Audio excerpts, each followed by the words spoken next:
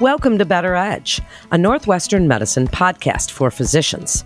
I'm Melanie Cole, and joining me today is Dr. Vinaya Chong. She's an associate professor of orthopedic surgery at Northwestern Medicine, and she's here to answer the frequently asked question, does running increase the risk of hip and knee arthritis? I have been asked this question so many times in my 35 years in the business, Dr. Chong. So I'm so glad that you're here. We're talking about running and arthritis. And as we're discussing this potential link between running and the risk of hip and knee arthritis, what is the current medical consensus regarding that relationship between these things and the development of arthritis? Thanks for having me, Melanie. So this was the major driving force behind why we did the marathon study in the first place, is that there really was no consensus to actually answer that question.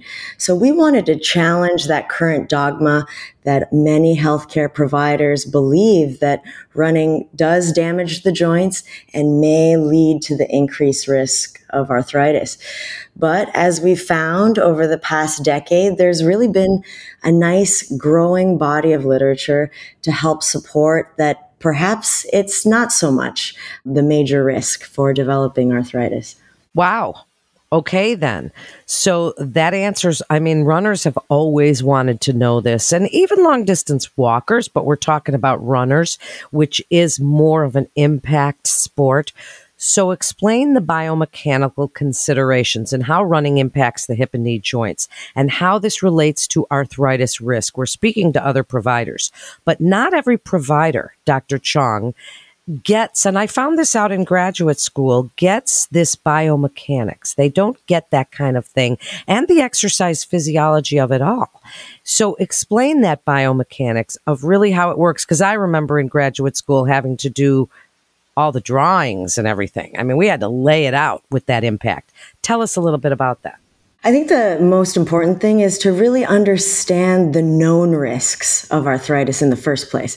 So we know that growing age, increased BMI or a heavier weight as a ratio to your height, family history of arthritis, as well as any previous surgery or injury to those joints. So those are the main risk factors that we know. Now, in terms of the special biomechanics in running, we know that running mechanics is really paramount. So having good core control, good core stability, and then working towards your peripheral muscles, making sure your glutes, your hamstrings, your quads are in appropriate condition. And then finally, even foot intrinsics. And as we talked about previously, even footwear can really help to make these running mechanics sound. Now, we do know that cross-training, especially if you're training for these long-distance runs, such as marathons or even ultra-marathons, can really help to achieve this. So I think that is the sort of the main takeaway here in making sure that your mechanics are sound so that it really doesn't increase your risk for injury. Well, let's talk about some of the factors and types of running. Some people are trail runners. Some people are barefoot runners. Some people have really great shoes on, but then there's the cement or the gravel. There's all different factors that come into play when you're talking about running, Dr. Chong. Speak about some of those things that you would look at as an orthopedic surgeon and say, if you're going to run on the gravel or if you're going to run on the cement, you want to make sure you have really good shoes and excellent arch support. Speak about some of the factors you specifically look to. I think anecdotally, if you're running on a softer surface like trail or grass, you automatically think this has got to be better for your joints than running on hard concrete or any harder surface. But if you look to the literature, there really hasn't been an impactful difference that is seen statistically to actually make the argument for harder surfaces increasing the risk for arthritis. So I think we're going to turn you back to the biomechanics of it all, in that if you're trail running or running on different planes, incline planes, side-to-side planes, rockier surfaces, it really requires more core control and intrinsic muscle power to actually make sure that your mechanics stay sound. But as far as the literature goes, there really hasn't been anything proven that says running surface increases your chance for arthritis. I'm so glad to hear that and be able to take that forward to my clients and patients. Now, what about footwear? Because, boy, there's a lot on the market today, and they keep getting better and better. Are these kinds of things and any other preventive measures or techniques that runners can look to, can they help to reduce that risk? I mean, the footwear is getting more and more technology all the time. In fact, I think that this is where we turn to our podiatry colleagues, our running footwear specialists, really to look at your arches, how you were born, and how your alignment all the way from your spine to your extrinsics and to your foot really help you become the best runner that you can be. Now, I don't think that there is a specific brand of footwear that's better than others, but that's why we try to cater it to specific runners, especially when it comes to just running in a straight line or having to incorporate some of that side to side or pivoting type of action. So I will say that not all footwear is created equal. And certainly I agree with you that this is a multidisciplinary approach with, as you say, our running specialty colleagues. This is the way that runners and real true runners can get the most out of what they're doing with the least amount of risk. I mean, there's always going to be some risk. So let's talk about warning signs. When a runner goes to see their trainers, their orthopods, their podiatrists, any of these things, what are some of the symptoms, red flags that you want runners to go, whoa, this is not what's supposed to feel like?